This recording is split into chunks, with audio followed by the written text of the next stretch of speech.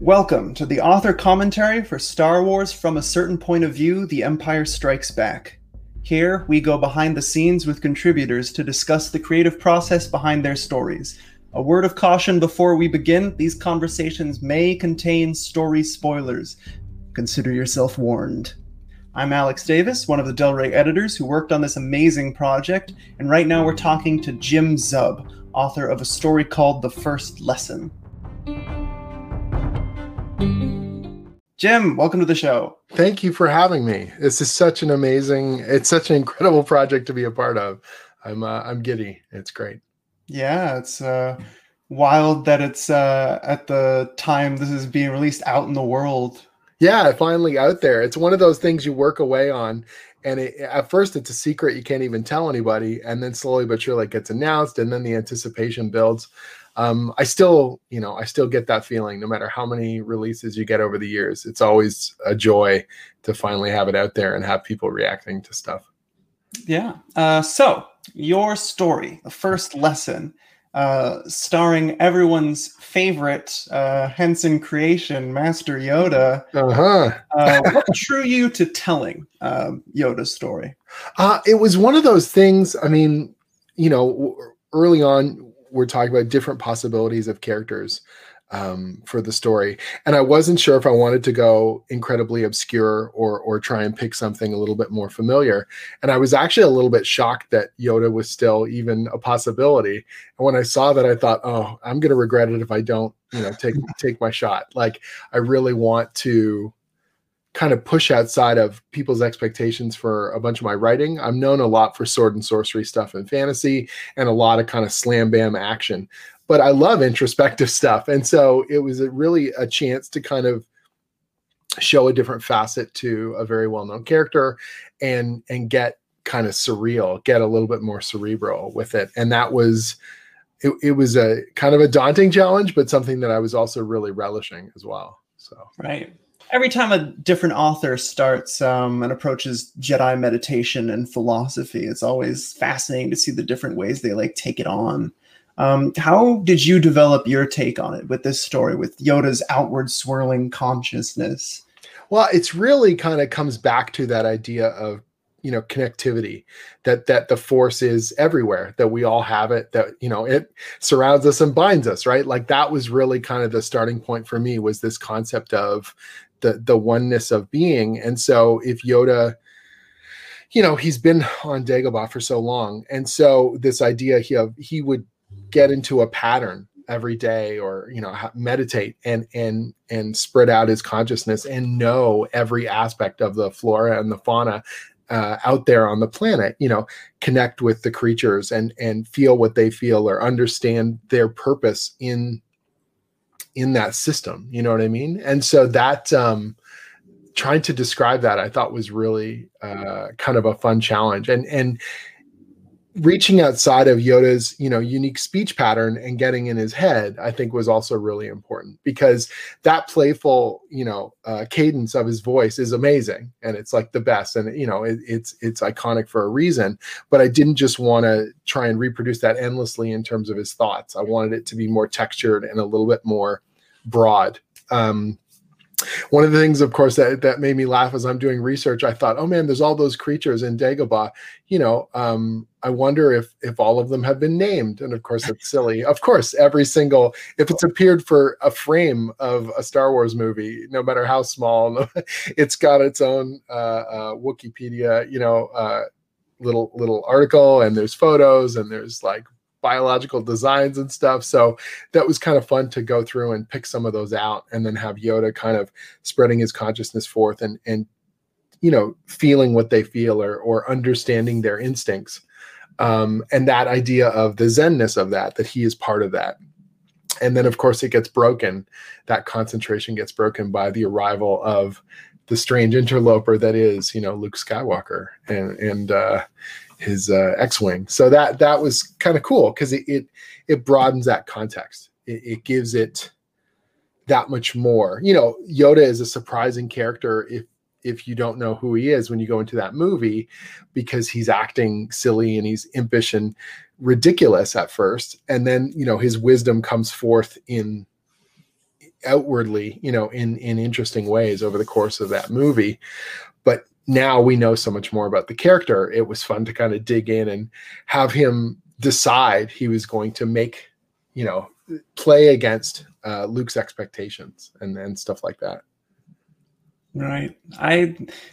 People always talk about going into the movie without knowing the big twists and turns in it. And sometimes I wonder what it would have been like to watch this not knowing that Vader was Luke's father, and would I have picked up on it at all? Right. I think what really, the real question mark I always have is, what if I went in just seeing Yoda and thinking of him as just a funny little puppet before realizing who he truly was? Well, so I did actually. Like, I saw the film. The only one I saw in theaters was Return of the Jedi when it first came out. I remember that very distinctly. But I did see Empire, but we saw that on home video.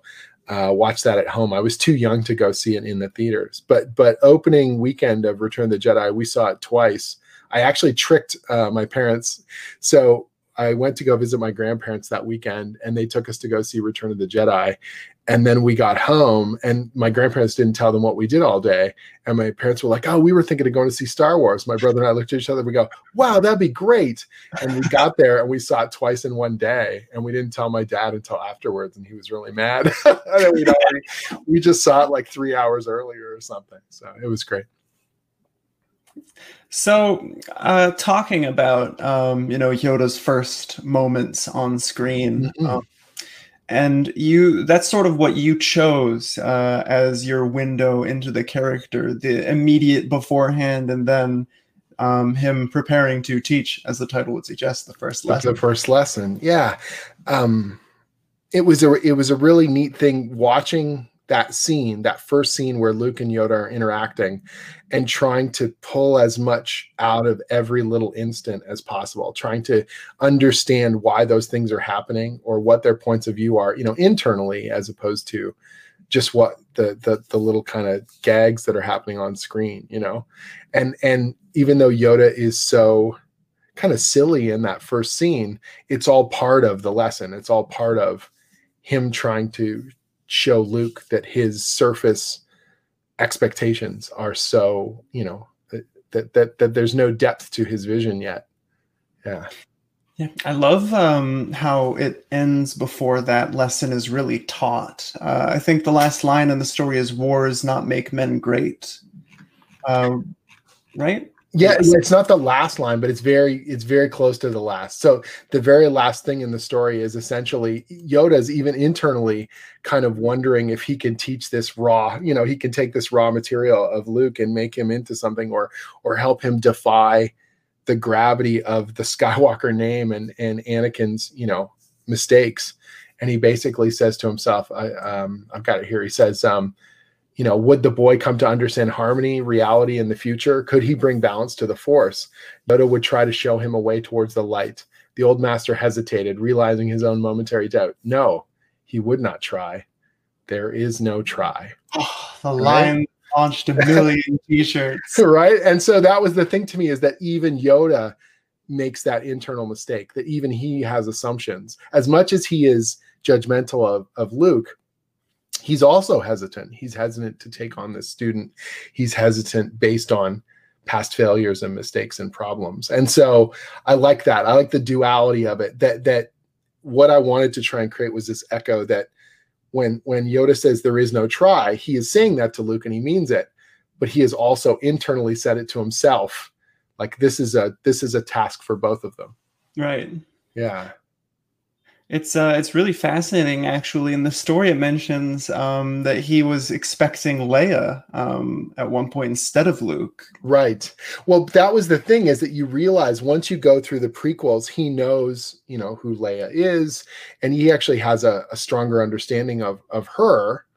And because of the way she's been raised, and she hasn't been sequestered away in the same respects that Luke has, hidden away, that she almost makes more sense as a student based on his assumptions. You know what I mean? That she would be the one that would come to him, that Obi-Wan would, work with this potentially more talented, student, but that's not the way, you know, and that's not the hand that fate deals. And I kind of like that aspect of it, that because of that greater knowledge. There's another moment in the story where Yoda recognizes R2-D2 because he's seen him before.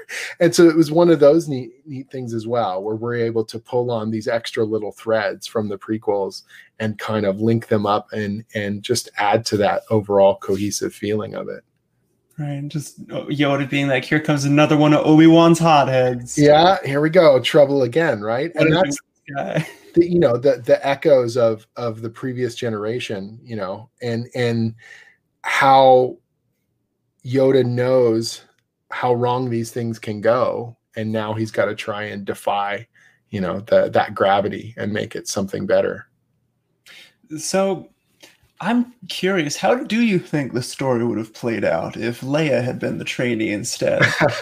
That's hard to say, right? It's, you know, those kinds of what ifs, those alternate timelines are really fascinating to kind of play with. You know, as much as you might want to think that Leia would be an ideal student, I think the whole reason why someone goes through Jedi training is because they're going to find their own flaws and they're going to try and isolate them and you know, learn from them. And Leia has to have those flaws as well. You know, just because we haven't seen as many of those in the story that is shown in the movies doesn't mean they're not there. Right. And so I think it would be really fascinating to get that extra peek into her character, her assumptions, you know, her upbringing, the fact that she has had this royal upbringing and is more educated and has a broader, you know, perception of the greater galaxy is great and a very potent thing. But that alone doesn't make her a great Jedi. You know what I mean? And the ability to find that humble, you know, honorable self-sacrifice, you know, things like that. I think if I had to take a guess here in the moment, I might say that, you know, Leia, because you have been treated as important your entire life, realizing you are just part of a greater system of the Force, maybe the thing that she would have to learn, that it's not about the self, you know, it's about the selfless. Right. Yeah. Some things you can only really learn growing up a moisture farmer on Tatooine. That's right. I mean, that's what's really cool. That, you know, the classic hero's journey and the humble beginnings of Luke, they give him certain qualities that make him really potent later on, right? And you know, something as simple as he doesn't know in some cases to be afraid. You know, you will, right? Like you will know to be afraid. He goes into it with a naivety that can turn into courage, and that's a really cool part of his character. I think his experience with Yoda, I you know, this is beyond what you've written, but this Yoda in particular and the way he like thinks about Luke, just rewatching this movie for the 1,000th time, as I'm probably going to after this book. I'm really going to have that in mind in all of those scenes. Oh, thank you. I mean, it's an honor to be able to even cut away and delve deeper into any aspect of this, any secondary character, tertiary character, and to be given the ability to do that with someone as iconic as Yoda. I mean, the characters on the cover of the book, like that to me was such an honor and such a joy to be able to do. And I was so nervous about it. I'm known for my comic book writing. Like, I do a lot of stuff for Marvel. I've done, you know, work on Conan the Barbarian and Dungeons and Dragons and all kinds of different stuff. I'm not known for sci-fi and I'm not known for prose. And so this was like a big, you know, kind of scary way of diving right in with that stuff, with a murderer's row of talent, all of them bringing such cool, you know, aspects to the page. And so then I'm impetuously going to take on Yoda, and I'm like, oh man, I'm in way over my head. But that's kind of the exciting thing about it, is when you push yourself past what you think you can do and hopefully find something really entertaining to bring to the fore, you know. There is no try. There is no try. I was actually making that joke with my wife. I was like, man, I'm in way over my head on this. And she was just basically going, yeah, but you're writing Yoda. It's literally about, you know, pushing yourself past or making, you know, more of yourself. And I was like, I know. I will do this for Yoda. I got to do it for me, right? So the whole 10 yards. It's such a cool experience. And one of the things I'm weirdly looking forward to is, I didn't even know this, when they announced the book, someone said that they had bought the previous one, from another point of view with Star Wars, on audiobook. And I guess they have different people doing, the narration on each short story or something. And I'm like, and they go, do you know who's going to do yours? And I'm like, they're going to make an audiobook. I'm going to have to listen to that. That's going to be the weirdest thing. It's going to be so cool. Yeah. Yeah. Well, it's a fantastic story. Thank you so much for coming on and talking to us about it. My absolute pleasure. Thank you for having me in a galaxy far, far away. Yeah. And thank you for listening, you readers at home. You can read the first lesson and all the other stories in From a Certain Point of View, The Empire Strikes Back, available now from all your favorite booksellers in print, ebook, and audio download. Thank you, and may the Force be with you.